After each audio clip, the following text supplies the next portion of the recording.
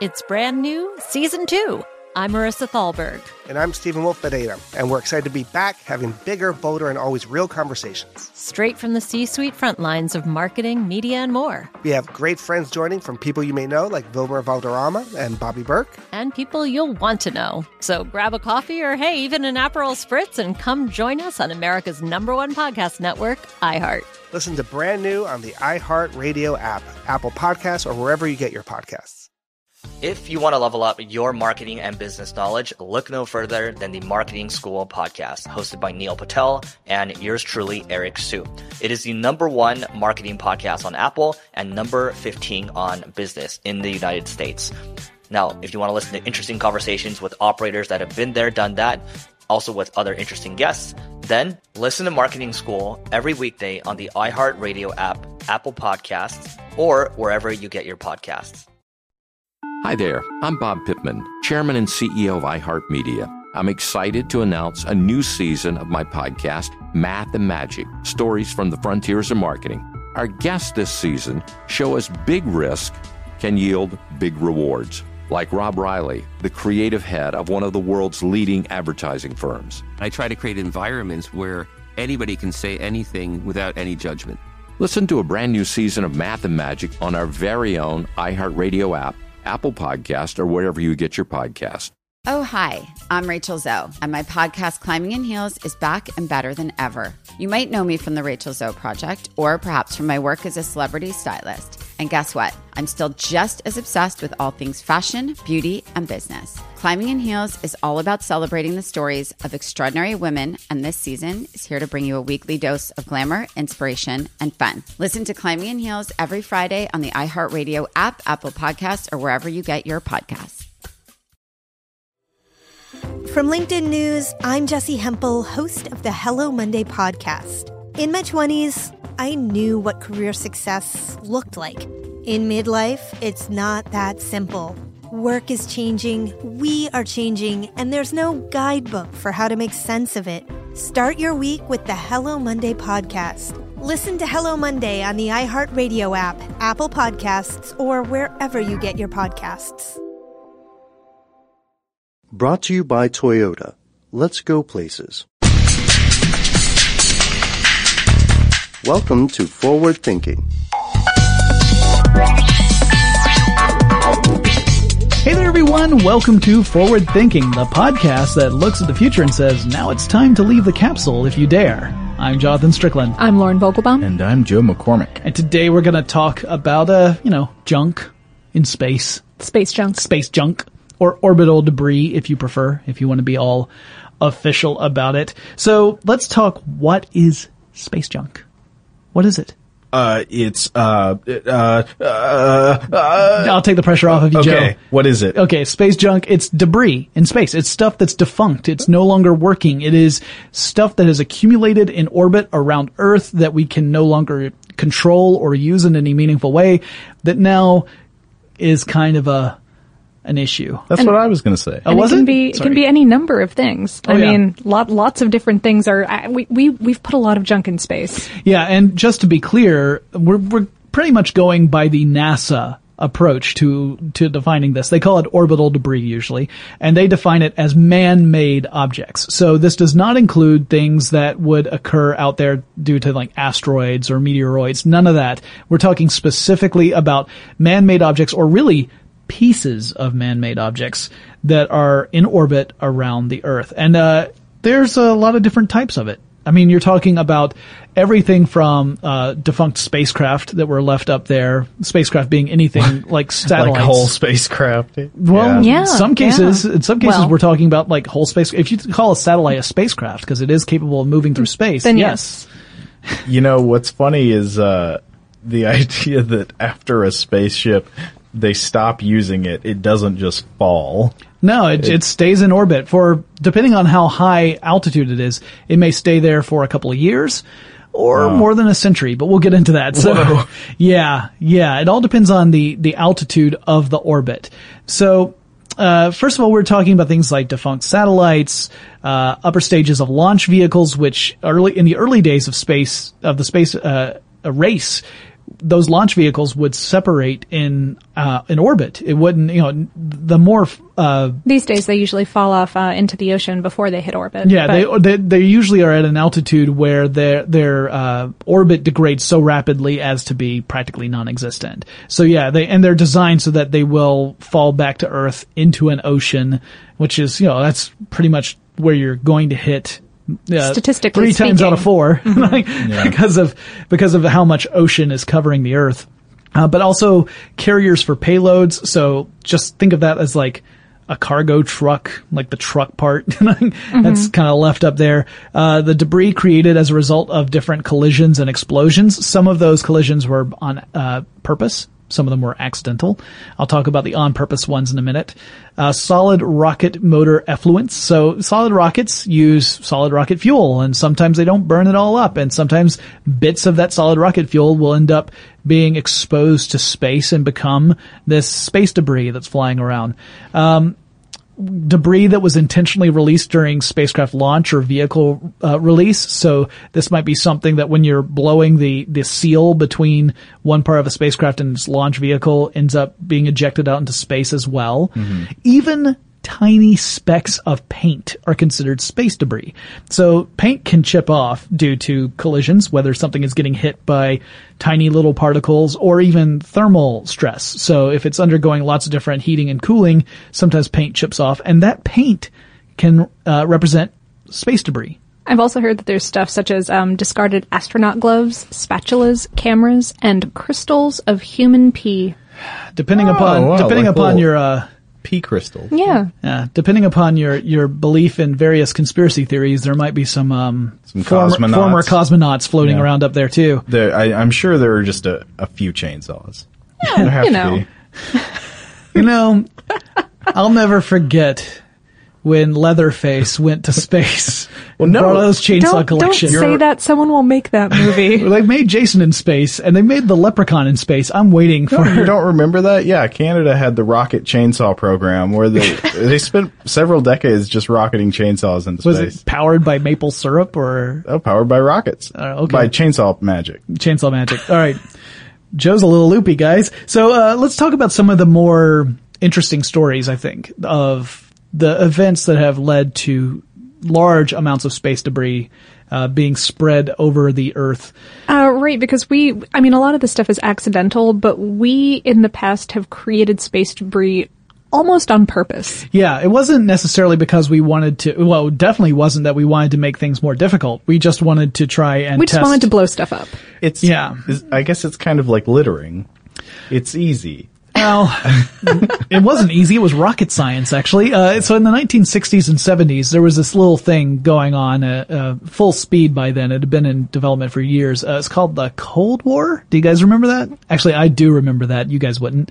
And so I saw some James Bond movies and the third Rambo movie. I think I got it. Okay, all right. So you got a good grounding. So the Cold War between the United States and the Soviet Union, the former Soviet Union, that was what a lot of the space race was about, was who can dominate space first. Well, it was really who can launch things powerful enough to get into space and therefore probably also at your nation. Yeah. Well, especially the early days where the launching of satellites really meant, hey, look how far we can shoot this thing. We could probably hit you as well. Because if you look at those early satellites like Sputnik, the original Sputnik, the technical sophistication of that was that it could go beep frequently. That was it. Well, but it could go beep frequently and loud enough for various people with ham radios to pick hear up on it, yeah. And therefore, it was proven. Right. It was one of those things that scared people because it said, oh, look how far they can shoot. Well, the space debris kind of comes out of that same thought process. The idea was to develop missile systems that had anti-satellite capability so that you could shoot down your enemy satellites. Because that was another fear, was that if they can put something up there, they can spy on us. And if they're going to spy on us, then that's bad. We need a way of taking care of that and wiping out those spy satellites. And so there were tests both in the United States and the USSR where they would launch these anti-satellite missiles that would collide with satellites and then blow up and then cause a lot of space debris, both from the missile and from the satellite that was the target practice. Yeah. That, by the way, we didn't just leave that off in the 60s and 70s. By we, I'm talking about humans in general. Not the three of us. No, not the three. We have never, as to my knowledge, none of us, and I'm going to even include Noel. I'm going to be generous and include Noel, our producer, in this. None of us, to my knowledge, has ever shot an anti-satellite missile at a satellite and caused more space debris. I can neither confirm nor deny. Moving on, before we put on more lists. In 1988, the U.S. changed its official policy to minimize the creation of new orbital debris, saying that that was after we kind of realized that this was becoming an issue, that it wasn't just like, oh, it's harmless, space is really big, most of it'll fall down anyway, it's totes fine. Yeah, this was when they realized that, no, we're starting to clutter up some very valuable regions of space. Not what I think most people would call the most valuable. We'll get into that. The most valuable space real estate around the Earth is relatively safe from space debris, which is a good thing. But and on June 3rd, 1996, there was an explosion. A Pegasus hydrazine auxiliary propulsion system exploded. And at that time, in 1996, it became the worst space debris incident in history.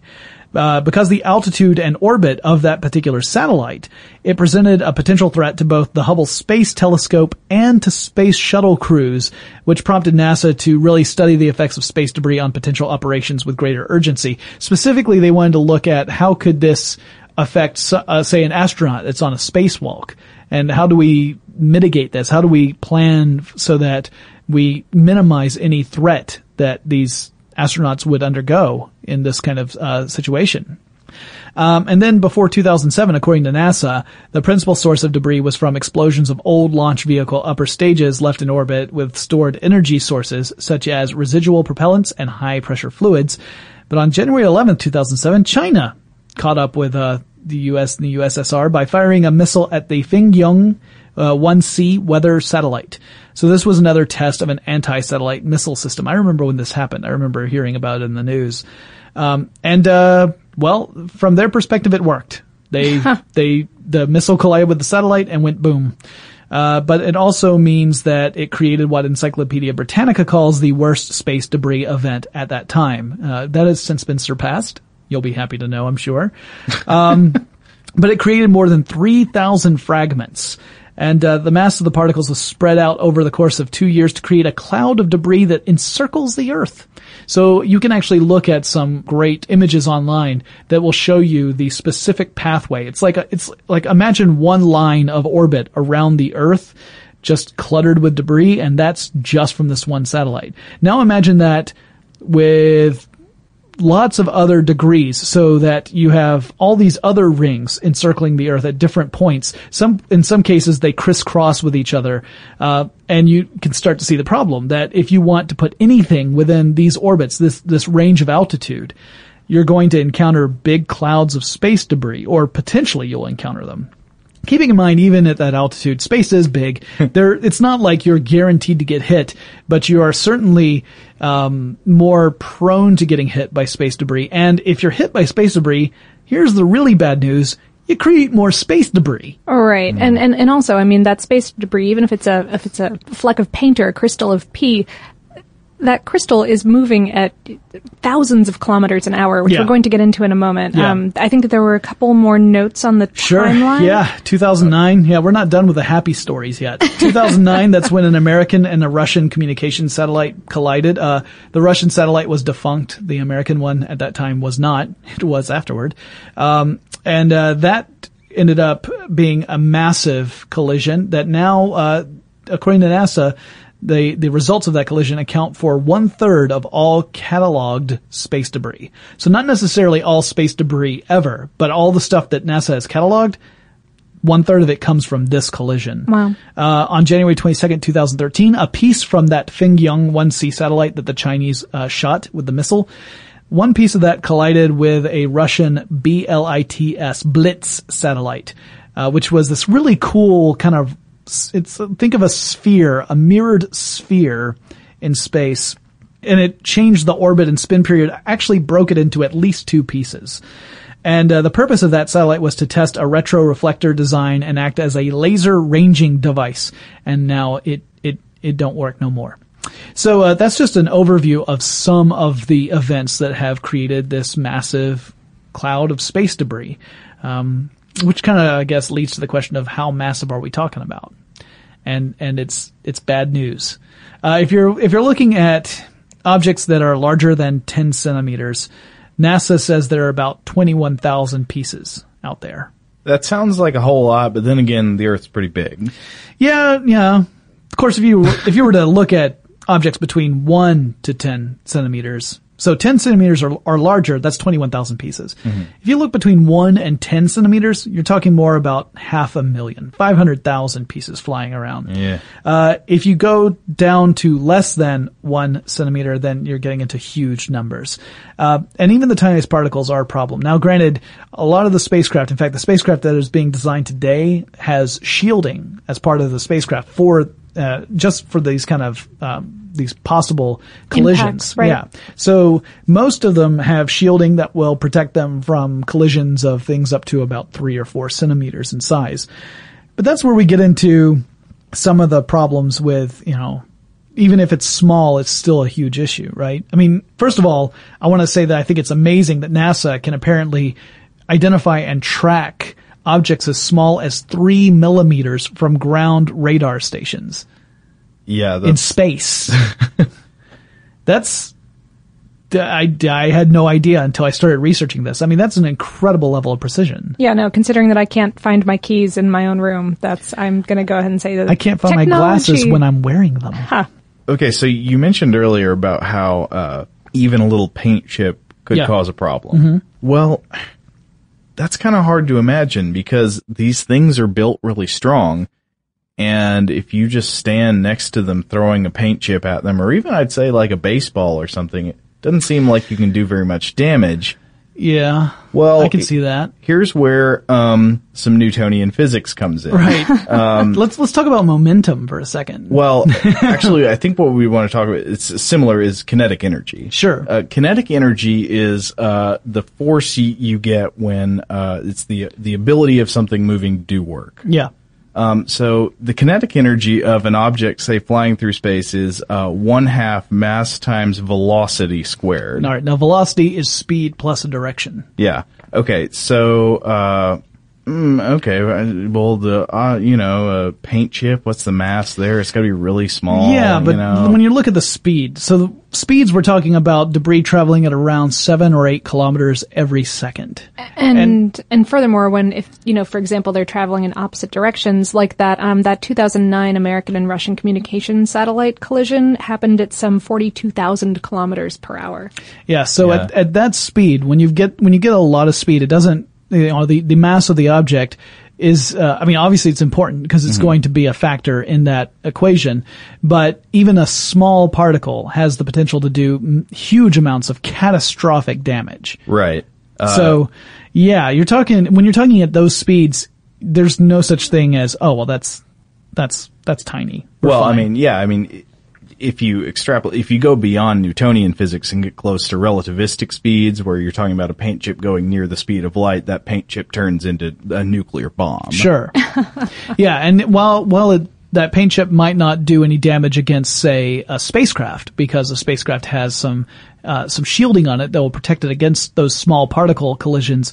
If it's an incredibly unlucky astronaut on a spacewalk, it has the potential of doing at least some damage to the spacesuit, which could be catastrophic for the astronaut inside. Mm-hmm. So yeah, it's moving around at these incredible speeds, and when you've got that level of momentum in the equation, you have to be cognizant of it. As for where all this stuff is, most of it is in an altitude that's within 2,000 kilometers of the Earth's surface, which sounds, pretty big. In fact, a lot of it is between 750 and 800 kilometers above the surface of the Earth. And debris below 600 kilometers altitude will end up falling to the Earth within a few years. You remember when I said it might take more than a century? Mm-hmm. Well, above 1,000 kilometers, that's where you're running into it, where it's going to take at least a century, possibly more, for the orbit to decay enough for that object to start to fall to the Earth. Keeping in mind that an orbit is essentially just a sustained fall anyway. You're falling at a speed. You're falling in a turning motion. Yeah, you're falling toward the Earth at the same, at a rate that's comparable to the rotation of the Earth. So, and you're falling at an angle where it's like you're just in constant free fall. Mm-hmm. So that's a real problem for any spacecraft that needs to be in that range. Not all spacecraft do need to be in that range. Things that are in geostationary orbit are much higher up. Yeah, that's something like 35.7 thousand kilometers yeah. And in that range, there's really not that much space debris. And most operators who have some sort of spacecraft up in that range, we're talking about like telecommunication satellites, that sort of stuff that needs to be in geostationary orbit. That's where we've got this satellite that's above a kind of a fixed point along the equator of the Earth. It's very valuable real estate. They consider it a natural resource that's very important. So operators who are working on a spacecraft that is about to go to the end of its life, at the end of its life, instead of just leaving it there, they will usually boost it out of that orbit, which takes a lot of energy, but it does mean that you free up that space for something else to take up, because there's only a limited number of spaces in that orbit that you can use. So this way you end up conserving that by allowing someone else to take the space that satellite used to be in. But which is why that's one good thing. Like if we were to talk about a massive problem with space debris, we probably wouldn't see a huge impact on things like weather satellites and communication satellites, because they tend to be at altitudes higher than where a lot of the space debris is. So that's some good news, but there are a lot of other satellites that would be affected, not to mention any kind of operations for things like the Hubble Space Telescope, other space telescopes. Also, just getting things into space would eventually start becoming a problem. Sure, getting past this kind of, field of junk. I think of that not entirely scientifically accurate scene in WALL-E where they're trying to escape the Earth. And right. They have to bust through a cloud I think it's fair to say that's not entirely scientifically accurate. But yes, so but it is true that real estate up there is limited. Yeah, I mean, you could run out of space. Right, in space. And long before you ran out of space, you'd probably run out of space that it was safe to use simultaneously. Or even just like you were saying, Lauren, or just flying to get to, like, even if you're going beyond that point, you still have to get through that section. And as I said, the amount of space debris increases over time, even if you don't shoot anything else up there, because anything that's up there now, eventually it's going to collide with something else. It's really just a matter of time, assuming that you don't have it come back down to Earth. Eventually it's going to collide with something, which means that it creates more space debris. So even if we halted all space operations right now and never sent anything else up, we would see space debris increase over time, at least until for the first, few dozen years. Yeah, at least. Century or so. Mm-hmm. Once you get through a century, then you'd probably end up having significantly more less of it dropping up there. Now, the reason why I thought it'd be interesting to talk about this right now is because, a few weeks back, a movie called Gravity came out. And I went and saw this movie. Have either of you seen it? Nope. No, I really wanted to. But, it's a fantastic film. It's I've got problems with it. There are some problems with its physics, but it's a fun, highly stressful film. So if you don't deal with stress very well, then I don't necessarily say that you should go out and see it. I certainly wanted to see it because I yearn for films that get the I say this like I've been to space. I haven't been to space, but I was going to say to get the terror of space right. At least as I would imagine it. I mean, just knowing what you know about how empty and huge and awe-inspiring and horrifying at the same time space is.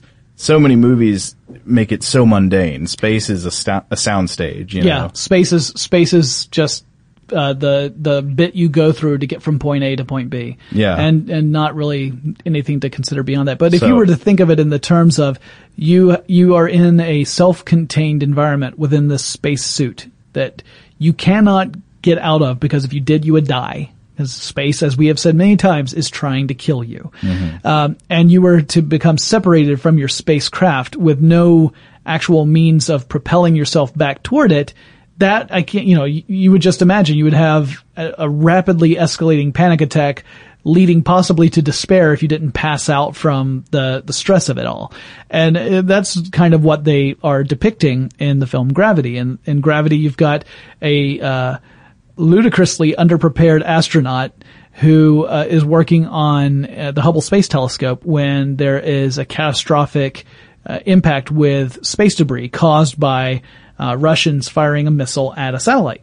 So this is not an unprecedented event, as we've talked about in this very podcast. The space debris becomes a hazard and ends up separating this astronaut from her spacecraft. And the rest of the film is pretty much her attempts at surviving in the least survivable environment we can think of, short of being suddenly finding yourself like either in a molten core of the earth or underneath the, in the Marianas Trench or something, but it's pretty inhospitable. Pretty bad, yeah. So, I thought it was interesting to bring up because a lot of the stuff they bring up really does play into this, that terror you're talking about. Even if everything's going right, I would imagine that a lot of astronauts feel a small sense of, I'm a little scared. Well, it's so easy to forget that we live on a ball of iron hurtling around a fire so big that you cannot imagine it. Yeah. Yeah, I often forget that, while I'm watching my TV.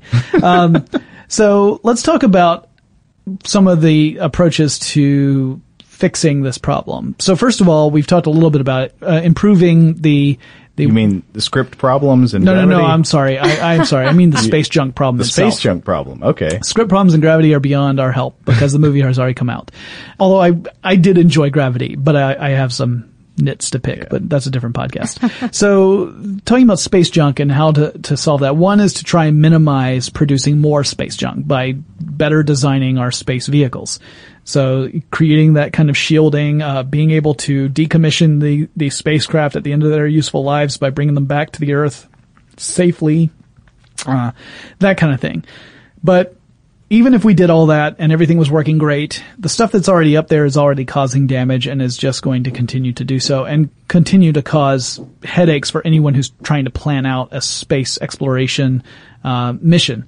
So some of the solutions involve some pretty interesting approaches, mostly grabbing stuff and then hauling it down or pushing it down to the Earth. And there are a couple of different approaches. I saw one that involved harpoons, where we would send up a essentially it is a little spacecraft, a satellite essentially, that would have power and would be able to harpoon space debris. A little and then, Ahab. Yeah, the Ahab one. And then would aim at the ocean and maybe even hit a white whale on the way down. But the idea would be that it would pierce whatever the debris is and then tow it back down into the Earth's atmosphere and where it would be destroyed essentially from the massive pressure and heat. Then there's the Clean Space One. That was the Swiss one, right? Yeah. With the claw game? Yeah. Yeah. So if you've ever seen the claw game, or Toy Story, you know what I'm talking about, the claw game that you would see in fairgrounds or arcades. Yeah, claw reaches out, you use it to pick up a toy. That rigged, hopefully. rigged cheater machine. Someone designed to steal quarters from children until they cry. Someone has never won a toy from the claw game.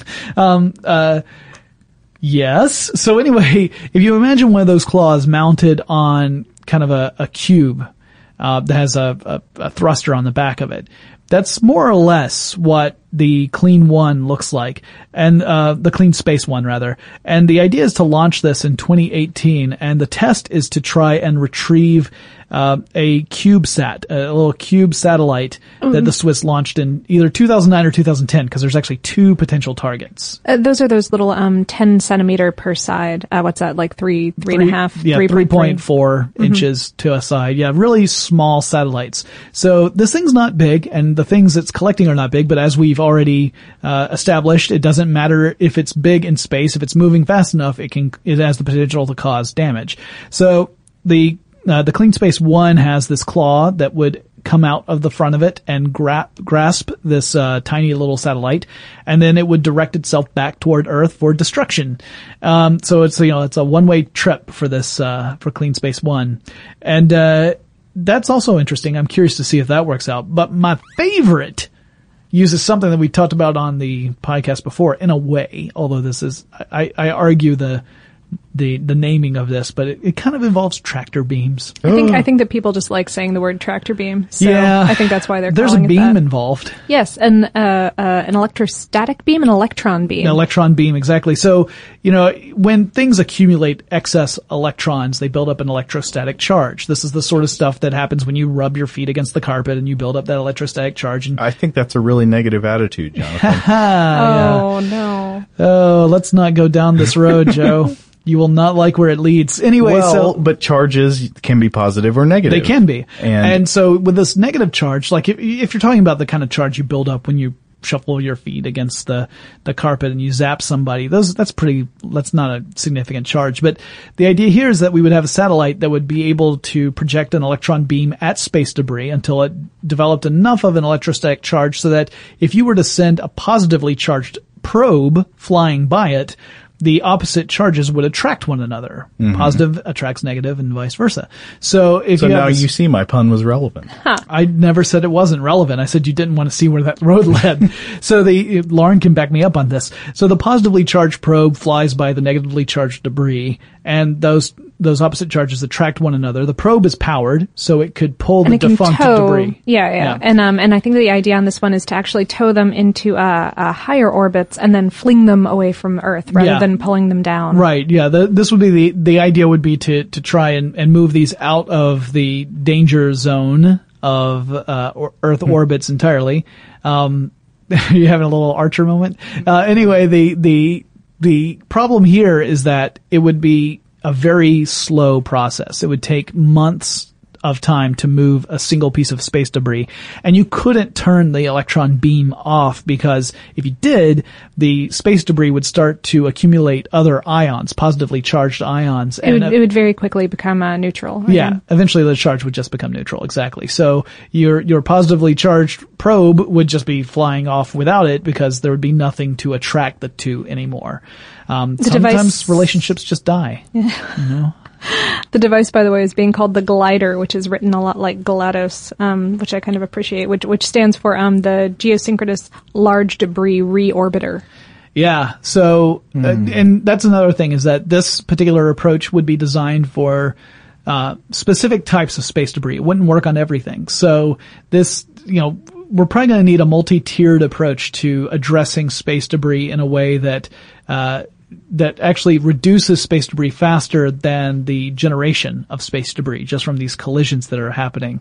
So it's a big challenge. It's a huge challenge. And NASA, like I said, is mostly focused on minimizing the generation of space debris and then looking at what options are realistic and which ones are likely to have the best return so that we can reduce this issue effectively. So. Yeah. And it's going to be really important, I think, for the future. I was reading a couple articles that we're looking forward to when we have, research or other settlements on the moon or on Mars where they do not have, the kind of atmospheres that will burn up debris as it falls. And they might not, in the case of the moon anyway, they don't have stable geosynchronous orbits that you can use, to keep satellites that we're going to need up there for technology to work. For communication, yeah. Mm-hmm. For multiple reasons, but yeah. And how would you know what the moon weather is otherwise if you don't have a climate satellite up there? And so dealing with all of that is going to be very important when we start moving out into those territories. I have a question that you might not know the answer to, but Ask me the question.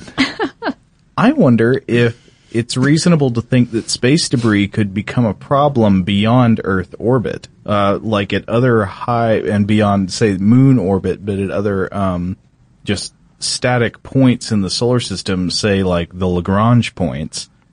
Like if we're going to start forming bands of artificial asteroids in places around the solar system, for example, that would, or artificial comets, for lack of a better word, that are just going to be zipping around. It's certainly possible. Especially when you're talking about extending space travel to places like Mars. I could, hopefully we will learn our lesson and make sure that whatever approach we use with Mars will minimize the chance for space debris.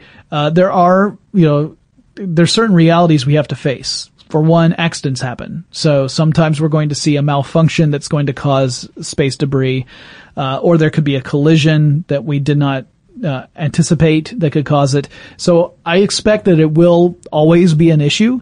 The question is, how do we deal with it? And can we do it in such a way where we are reducing the impact as much as possible? No pun intended with impact, but that's the key, because I don't think there's any way to eliminate it. It's just, how can you mitigate it as much as possible so that space travel is a possibility, that space exploration is still a viable pursuit, and not something where, sure, we could launch this multi-billion-dollar telescope into low Earth orbit, and yeah, sure, we'd be able to see further than we've ever seen before, but there's a chance that it could get destroyed within its first 6 months of operation due to space debris, so no one's going to fund it. I mean, that would be a tragedy. Oh, sure. Yeah. Well, I mean, yeah, and it's not that, sophisticated enough equipment has the capacity to maneuver around like I know that they can maneuver the ISS if they see something coming. Exactly. They say that about once a year they have to maneuver the ISS. They'll track space debris. The ISS is not in an orbit that is particularly endangered by space debris, but they say that if they track an object that looks like it's going to come within a few kilometers of the ISS, they'll then project the chance of it hitting. Right. I think that if it's specifically like there's a greater than 1 in 10,000 chance of it impacting, then they go ahead and move the space station. If they say the chances of impact are greater than 1 in 10,000, let's go ahead and use the propulsion system on the ISS to maneuver it to a safe distance. And they say it happens not frequently, but about once a year if you average it out. So it's not like, it's that time of year again. That space debris is coming back around. April 4th. Yeah. Yep. No. So, that's kind of, the rundown on space junk and how it is a real problem. It's not just, oh yeah, I've heard about that. That's annoying. If you ever look at NASA's, illustrations of space junk and it just looks like there's a cloud of debris just completely enveloping the Earth. It's kind of terrifying when you look at it like that. Though about half of that stuff is just cartridges of the E.T. game for the Atari 2600. Yes, exactly. They launched it into low Earth orbit as opposed to burying it in a desert. Well, you're going to run out of desert eventually. You got to put those cartridges somewhere. I don't know that they made that many of them, but we're going to go ahead and humor you. So let's wrap this up. All right, so that's kind of our discussion about space junk, how it is something to be concerned about in the long term for human exploration. I have every confidence that there are very smart people looking at ways to solve this, and I'm optimistic that we're going to find some ways to do this that will make sense from a scientific and financial perspective. Like I said, I don't think we're ever going to completely eliminate space debris, but I have a feeling that given enough time, we're going to get a handle on it. It's just a question of how long is that time going to be. I think we should prioritize it personally because I like space. So guys, that wraps up our discussion. You should definitely go to fwthinking.com. That's our home website where you're going to find our videos, our podcasts, our blog posts, lots of other cool links that I know you guys are going to love. So make sure you visit that site. And remember, you can check us out on our social media platforms. Well, not ours. We're there. We don't own them. But Facebook and Twitter, it's FW Thinking for both of those. And we will talk to you again really soon. For more on this topic and the future of technology, visit forwardthinking.com.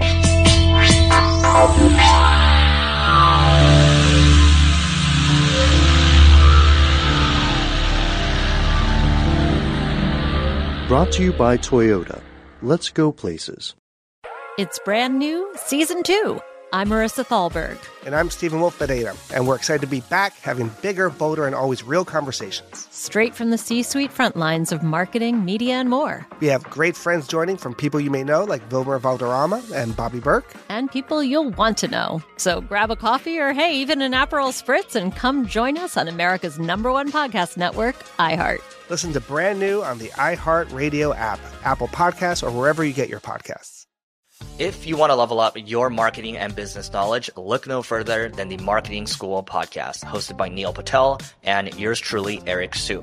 It is the #1 marketing podcast on Apple and number 15 on business in the United States. Now, if you want to listen to interesting conversations with operators that have been there, done that, also with other interesting guests, then listen to Marketing School every weekday on the iHeartRadio app, Apple Podcasts, or wherever you get your podcasts. Hi there, I'm Bob Pittman, Chairman and CEO of iHeartMedia. I'm excited to announce a new season of my podcast, Math and Magic, Stories from the Frontiers of Marketing. Our guests this season show us big risk can yield big rewards, like Rob Riley, the creative head of one of the world's leading advertising firms. I try to create environments where anybody can say anything without any judgment. Listen to a brand new season of Math and Magic on our very own iHeartRadio app, Apple Podcast, or wherever you get your podcast. Oh, hi, I'm Rachel Zoe, and my podcast, Climbing in Heels, is back and better than ever. You might know me from the Rachel Zoe Project, or perhaps from my work as a celebrity stylist. And guess what? I'm still just as obsessed with all things fashion, beauty, and business. Climbing in Heels is all about celebrating the stories of extraordinary women, and this season is here to bring you a weekly dose of glamour, inspiration, and fun. Listen to Climbing in Heels every Friday on the iHeartRadio app, Apple Podcasts, or wherever you get your podcasts. From LinkedIn News, I'm Jessie Hempel, host of the Hello Monday podcast. In my 20s, I knew what career success looked like. In midlife, it's not that simple. Work is changing, we are changing, and there's no guidebook for how to make sense of it. Start your week with the Hello Monday podcast. Listen to Hello Monday on the iHeartRadio app, Apple Podcasts, or wherever you get your podcasts.